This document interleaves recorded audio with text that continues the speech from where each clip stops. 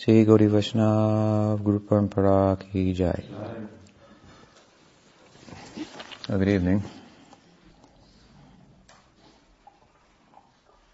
So, this evening, instead of speaking from the text of Srimad Bhagavatam, as we usually do in the evening, of our guests, welcome again. I'll speak a little bit more general subject matter. And what comes to my mind, since I spent some time on it today, is a blog that was we published on Salon.com. That's a short article blog on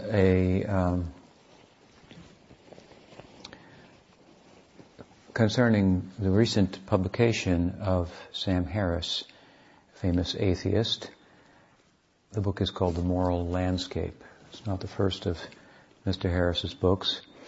He has at least two others, and they were bestsellers. The first, I think, or the second, was End of Faith. And it was through that book that I became acquainted with Mr. Harris. I was in the Borders bookstore in the religious section and philosophical section where I tend to gravitate, and there was his book, The End of Faith. So curious as to what that was all about, I opened it up. I happened to open, just mystically, if you will, to the page in the book, near the end of the book, where Mr. Harris was speaking about mysticism. It's really near the end of the book.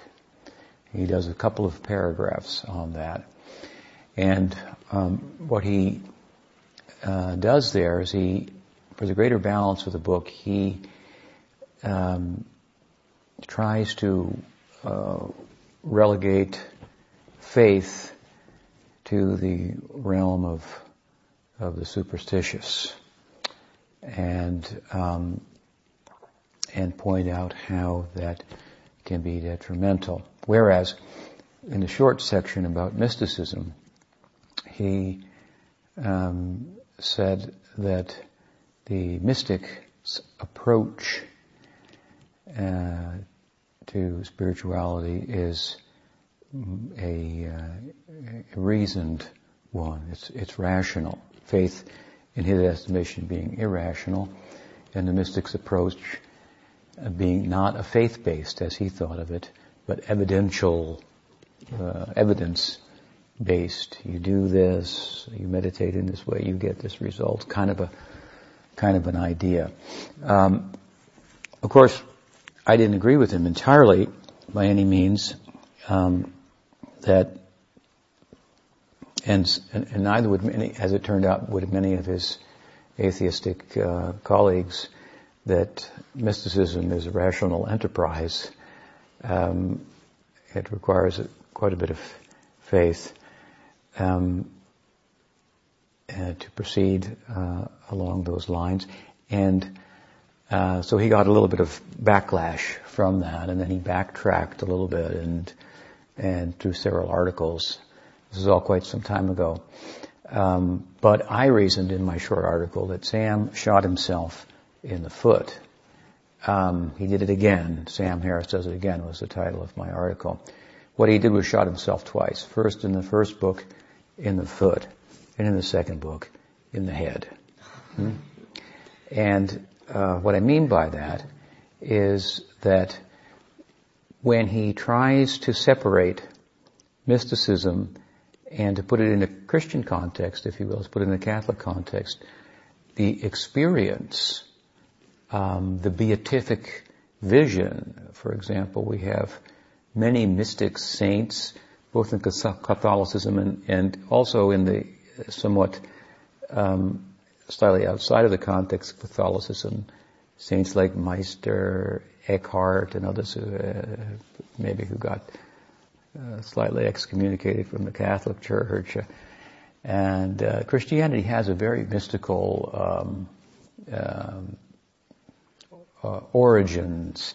In fact, someone else online today on another well-known site where people publish their articles I didn't read it, but I saw the title and the caption. It was an article that talked about the striking similarities between original Christian in the Catholic Church, which was the only form of Christianity, as we know, at one point in history, and their artwork, their religious artwork, and that of the Buddhists. It should be an interesting article to read, some similarities and so forth.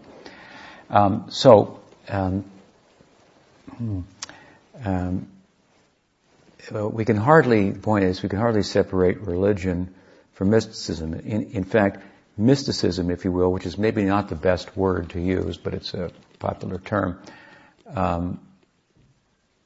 to label what I might call experiential spirituality, deep experiential spirituality. That is the heart of religion. That is what religion is meant to bring us to. Religion is not meant to be merely a belief and a hope about the hereafter. It's meant to be an experience of the hereafter, if you will, in the now.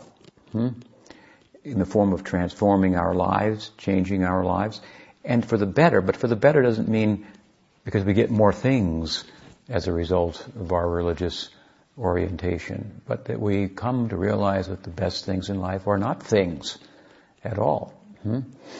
And as the Bible, I believe, says, what profiteth a man if he gains the whole world and loses his one self or soul? So here, for example, in our tradition, the self, when we speak of the self, we speak of the soul. In Sanskrit it's called Atma.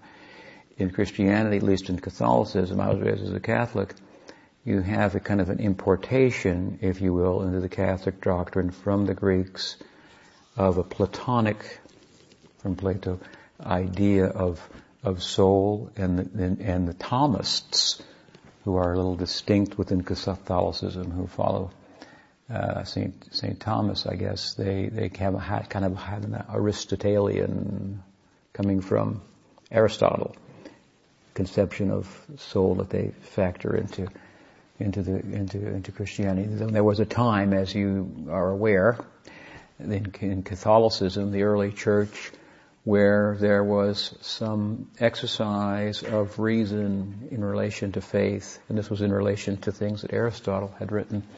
That was the beginning of theology, if you will, in Catholicism. Some good scholarship there, and the Protestants carried on that as well. They have their theologians. But at any rate, when we speak, as I say, about the self here in Hinduism and in the Bhakti tradition, we speak about we mean the soul. We don't say that we have a soul. We say that we are a soul. What we mean by it is we are something that's not material. And that's the something that doesn't die. We know these bodies will die, but there's something about us that doesn't die. And the reason it doesn't die is because it's not material, because all material things have a beginning and they all have an end. We experience continuously things coming and things going.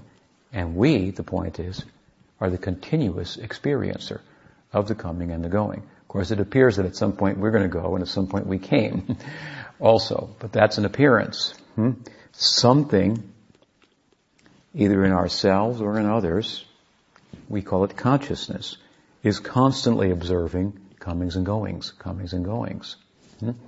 So there's always a constant observing factor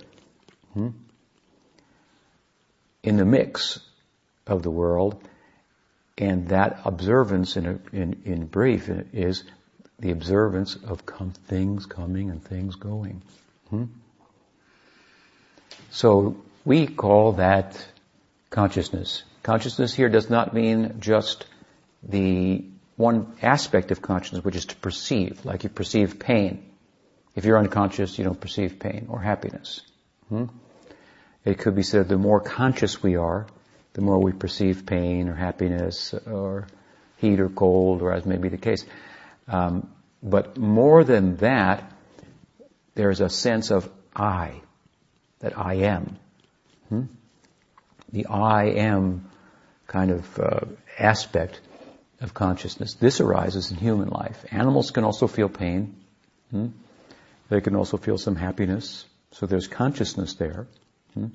But that consciousness has not reached a point where it realizes that I am, and thinks about itself, and philosophizes, and engages in religion, for example. We find this to be the prerogative of human society.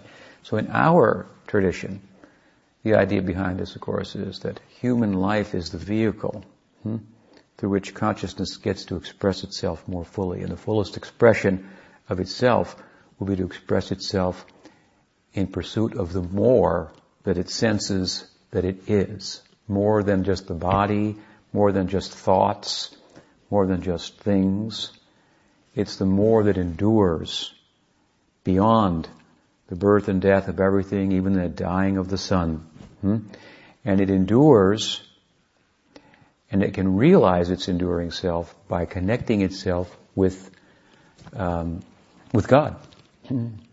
If we are a ray of consciousness, God is the sun of consciousness. And we are presently experiencing a cloudy day, where we think we're separate from God. Sometimes we think there is no God, and so forth. That the cloud is of confusion or illusion has to be removed. And God can remove that. And we can be united with God in a compact then of love. When we say that in our tradition that the goal is to become one with God, we mean to be one in will. Not that we become God. That's ludicrous. If we were God in the first place, what would we be doing in illusion, in confusion? And to become God, that doesn't make any sense either. But we can become one with God in love. It means we can become one in will with God. And that, in the context of pursuing that, this cloud of illusion will be removed. And what we will start to realize then is the mystical experience of what it means that I am consciousness. What is that aspect, if you will, of ourself that really is our better self? We have a conventional sense of self, like I'm a woman, or I'm a man, I'm American, I'm a Californian. Well, this isn't what we are ultimately, because this sense of identity is here today and gone tomorrow. I mean, you might be a father today, but you might not have been 9 months earlier.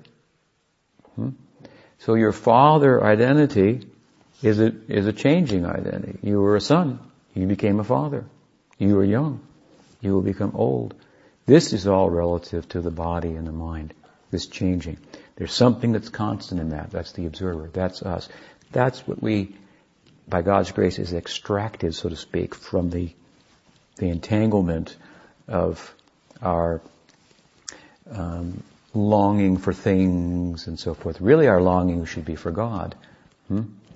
And so in the context of pursuing that and longing for God, the self comes out. This is what the mystic experience. The mystic experience is what I'm talking about. That there's something about us that's the real and enduring us, so to speak. The soul. They experience it, and it transforms their life in an extraordinary way.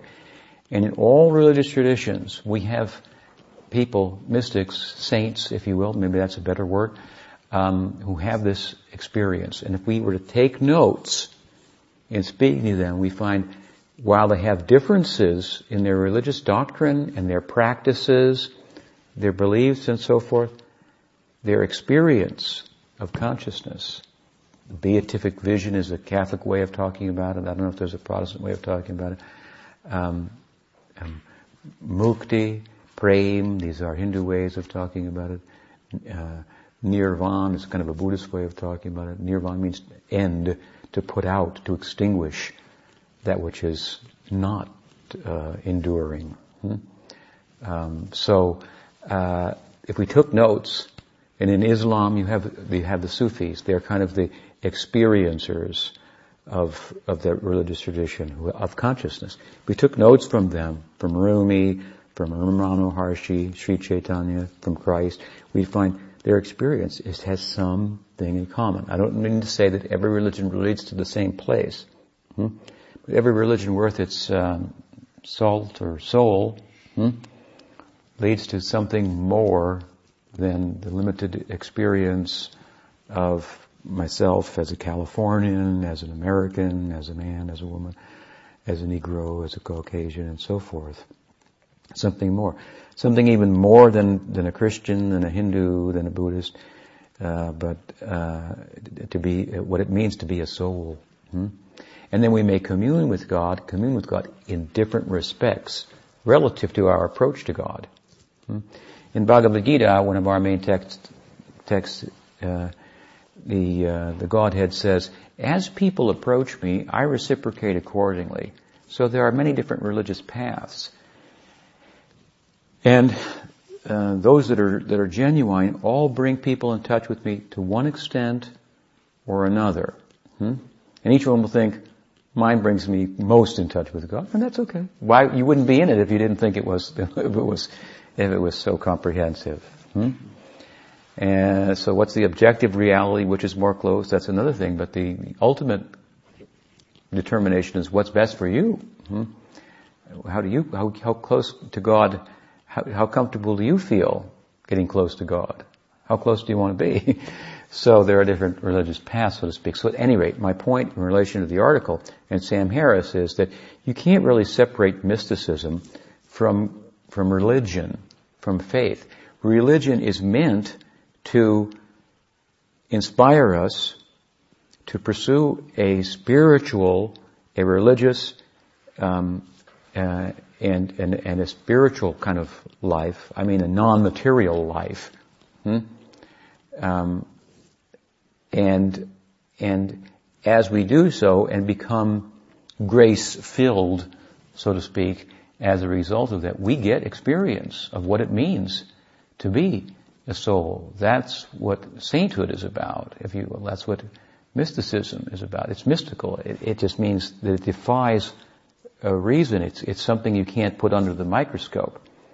You can find people, for example, in the Catholic tradition, saints who were years ago who lived very, very simply, humbly. Their living conditions were nothing like the average American, very austerely, very, very kind of otherworldly. And despite the smallness of their surroundings and their facilities, they were big. They were big in their feeling for others. And you have your St. Francis, who would even talk to the animals and the birds and so forth, and big with compassion, a big heart, and so forth. So that soul we were talking about, it kind of expands by giving, and it contracts by taking. The more we're takers, the less we'll be able to understand what speak of see or experience the self, the soul. The more we give, the more we actually grow, the bigger we become, the more our self kind of comes out from underneath the taking that the body imposes upon us, because we got to eat, and we think we need a lot of other things too. So we're kind of on the take. So to reverse that, this is what is at the core of all religious teachings: to give rather than to take. So as we actually give, and when we can give our things, but ultimately we realize we're the thing that should be given. We should give ourselves on the altar entirely. And rather than lose, we grow. We may end up poor, but we'll be richer. We'll be richer. We'll be wealthy in a real sense. And that's kind of mystical. How you can give and have more. But we have to look at such people and say, they have more. Even though they only give, they have more, and we would like that. We're attracted to that moreness, if you will. So that more is the self, that's the soul. They have a piece of a taste of it, an experience of it, a glimpse of it. They're living in it. And so this is kind of what's sometimes called mysticism or sainthood. So you can't separate that from religion. Religion is meant to foster that. Granted, sometimes religion is at odds with mysticism, because religion in some cases becomes very materialistic. It becomes really spiritual and very materialistic. Sometimes, and there can be an abuse of anything. So, religion can be abused just to, do religion to make more money, to get a bigger house. And, these are not the things to ask God for, so to speak. So we find this in all traditions. In Hinduism, for example, there used to be, ages ago, the big debate between the Karma Mimamsa sector and the Vedantists. The Karma Mimamsa sector would say religion was for piety and getting things. And Vedanta would say, no, it's not about that. That's not ultimately what it's about. You're stuck here. Better to approach God for things than not to approach God. But if we approach God even for things, the bigger result will be we start to become attached to God. But if you want things, better to ask God for them. Better to develop the tendency to approach God. That will be the growth in you, not the things that you get. If we develop a tendency to approach God in all instances, that's real spiritual growth. God may give us the things we want, but if we're smart, we'll think, we start to realize the things, what I'm getting more is faith in Him. And then I start to think faith in Him is everything. Who cares for the things? Then I stop asking for the things. I want God Himself, not the things. He could give anything, What's there for Him not to give? And what would be the value of all those things in comparison to knowing Him? So religion is meant to kind of help us move along these lines and come to this idea that, like I say, there's more in life than things. There's God. And so you can't really separate the two. So in writing his book, this long book, bashing faith, and a lot of times he's not a theologian, so he's a scientist of sorts, so he's bashing something he's not really that acquainted with in all of its ramifications. He's bashing, the Muslims, jihad, in the name of religion, or the Christians can be pretty fanatical. Hindus can be fanatical too. In all sects we find some religious fanaticism expresses itself. Well, that's the abuse of religion. That's all he's really critiquing, in a sense. But at any rate, by giving credence to mysticism, I felt he shot himself in the foot. Because he's embracing the heart of what religion is meant to bring us to. And so, there he is. At the end of the book, he's embracing the heart of it. So, in his argument, as I say, he shot himself in the foot. But, with his second book now, or his third book that's come out, it's called, The Moral Landscape? Here he shot himself in the head. This is a bad one. There he reasons, very briefly, that, I'll speak very briefly about it, that meaning and measurement should be reconciled. What he means by that is meaning has often been relegated to religion. In religion we find meaning, values. Measurement, on the other hand, is science. Science cannot give us values. It can give us measurements of things. Then what we do with the measurements is how we find our values in life. But measurement in and of itself doesn't give us, tell us, in other words, you can't measure what it means to be happy.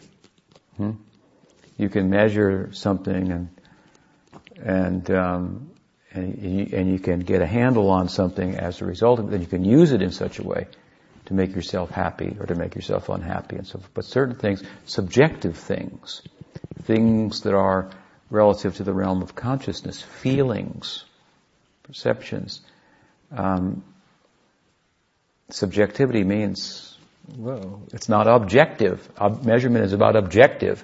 This is so many feet long. This is a mathematical equation that proves this. You're not going to come up with a mathematical equation that demonstrates this is what happiness is. So, but he's proposing that here we have this quarrel between religion and science. So meaning and measurement. Let's bridge the gap, and here's how he wants to do it. He wants to derive all meaning from measurement. In other words, you can imagine men and women in white coats, the happiness squad, coming to your house and putting your head inside with these things on it, getting impulses on the computer screen to tell us you're not happy today. You're not happy enough. You need to increase this over here and that over there and so forth. It's a rather unattractive idea, and it's not very practical. It's not going to happen. You're not going to be able to successfully objectify the subjective half of our life. Subjective half is the feelings half that comes from consciousness, as I said. That half is not material. He assumes, of course, that it is. He considers himself a rational mystic. In other words, he believes that mysticism is rational in that you can look at somebody living in a cave, has nothing, and he's happier than people who have for 50 years meditating. He's happy. Obviously, why is he sitting there? If it was uncomfortable, he would have got up a long time ago. He's feeling his soul. He's happy. He's blissful. He's communing internally with God. And of course, that's what he says. The mystic says, I'm in communing with God. I don't need anything. And Sam says, well, we don't know if he's communing with God, but he does seem happy. We'll give him that, And so that's reasonable. It may be a reasonable to posit that's a desirable state. What it is, he says that's another thing. We can't, take his metaphysical claims about what it is that he's communing with God. We can't see God. We can't. So he's a rational mystic in this way. He believes that the mystical experience is something that can be talked about.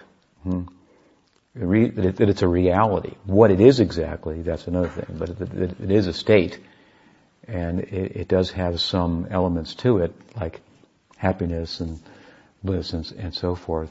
So he's not a mystic. I don't mean to say a rational mystic by way of experience. He doesn't have the experience, which would be good to have before you start talking too much about it. But he's not about to do that, or he hasn't been successful, I should say, I suppose. But at any rate, he believes, this is his belief, of course, that consciousness is really material. It's not spiritual. There is nothing that endures beyond the death of the body. That is his leap, if you will, in faith. And that is really shooting yourself in the head. That is to try to turn consciousness, the non-material aspect of ourself, into something material. That's, of course, a leap of faith. There's no science to support that. That's a real jump. And of course, it goes against the intuitive feeling of every human being that there's more to us than meets the eye. And since primitive times, people have been reaching out for the more that they are, the soul that they are. And in one sense or another, trying to make commune with their origins, with God. So to try to entirely objectify the subjective element in life consciousness, that's a folly. And so he hasn't been getting too many good reviews, and mine was not positive for him either. So, a couple of, to summarize in brief, the points I wanted to make tonight is that there is real and tangible experience to be had from religion, and when we compare notes with the saints, people who have really influenced the world in huge ways. Some of them may not know about because we don't live in Asia, for example, but Christ didn't have a big influence in Asia, but in India in particular, but in the West, or China, or Japan for that matter, but in the West, a huge influence. In the East, in India, we have Chaitanya. I read a beautiful article by a Protestant theologian who said that if all the people, of all saints, of all times that have ever been described in the history of the world, the one to me, he said, I forget his name, that most embodied the love of God that Christ spoke about was Sri Chaitanya of India, who lived in the seaside village of Puri, where he sung the names of God in a local vernacular, in an ecstasy, swooned and fell, and every time the name of God was mentioned, he would go into a trance of ecstasy, and tears would pour out of his eyes like showers, tears of love, and like he was melting and so forth. He said, "This is what we want, this kind of a thing, And so people like that, your Chaitanyas, your Christs, and so on, in Islam, your Rumis, these people, they've had a huge impact on society. And if we would take notes and share those notes, we'd see they're all talking about some common ground, some very common ground that lies at the heart of religion. When I was a young boy, we were a Catholic family, and the neighbors next door was in Chicagoland suburbs in the Midwest, and the neighbors next door were Protestants, and the boy there next door and I were friends. This was a long time ago, about 50 years ago, and one day I learned that the Protestants are all going to hell. That's what they taught in the Catholic Church at that time.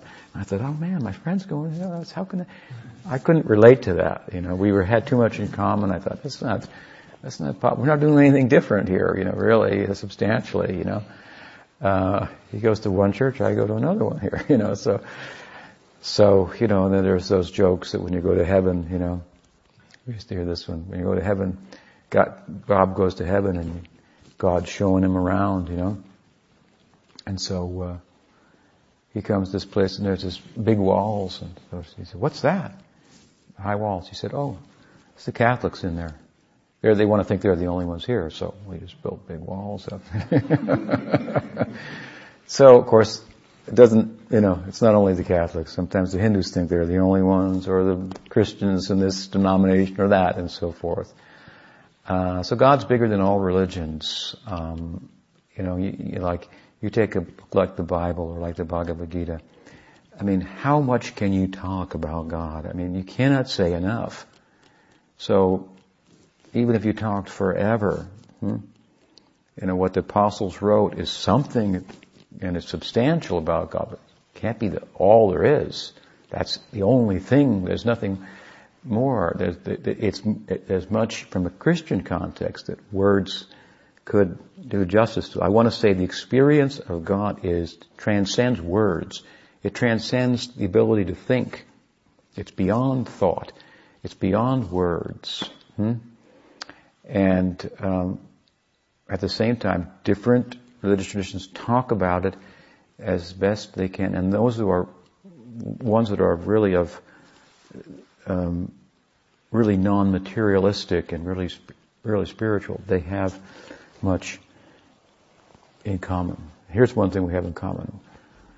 We all disagree with Sam Harris in all of his books. Bless his heart. So, are there any questions? Bless his soul.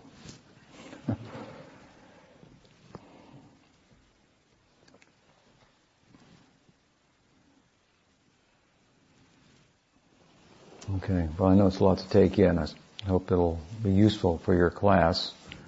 You met my student Nitai in the class, right? Yeah, we're pleased to have you here in our humble abode in the forest, and I hope it's not too troublesome for you to drive home on the windy roads in the dark. You're welcome to spend the night, if you like. No, we'll be all right. Thank you. We'll just go slow. Okay. Thank you for coming. Sisi Guru Varanga Ki Jai. Gautama.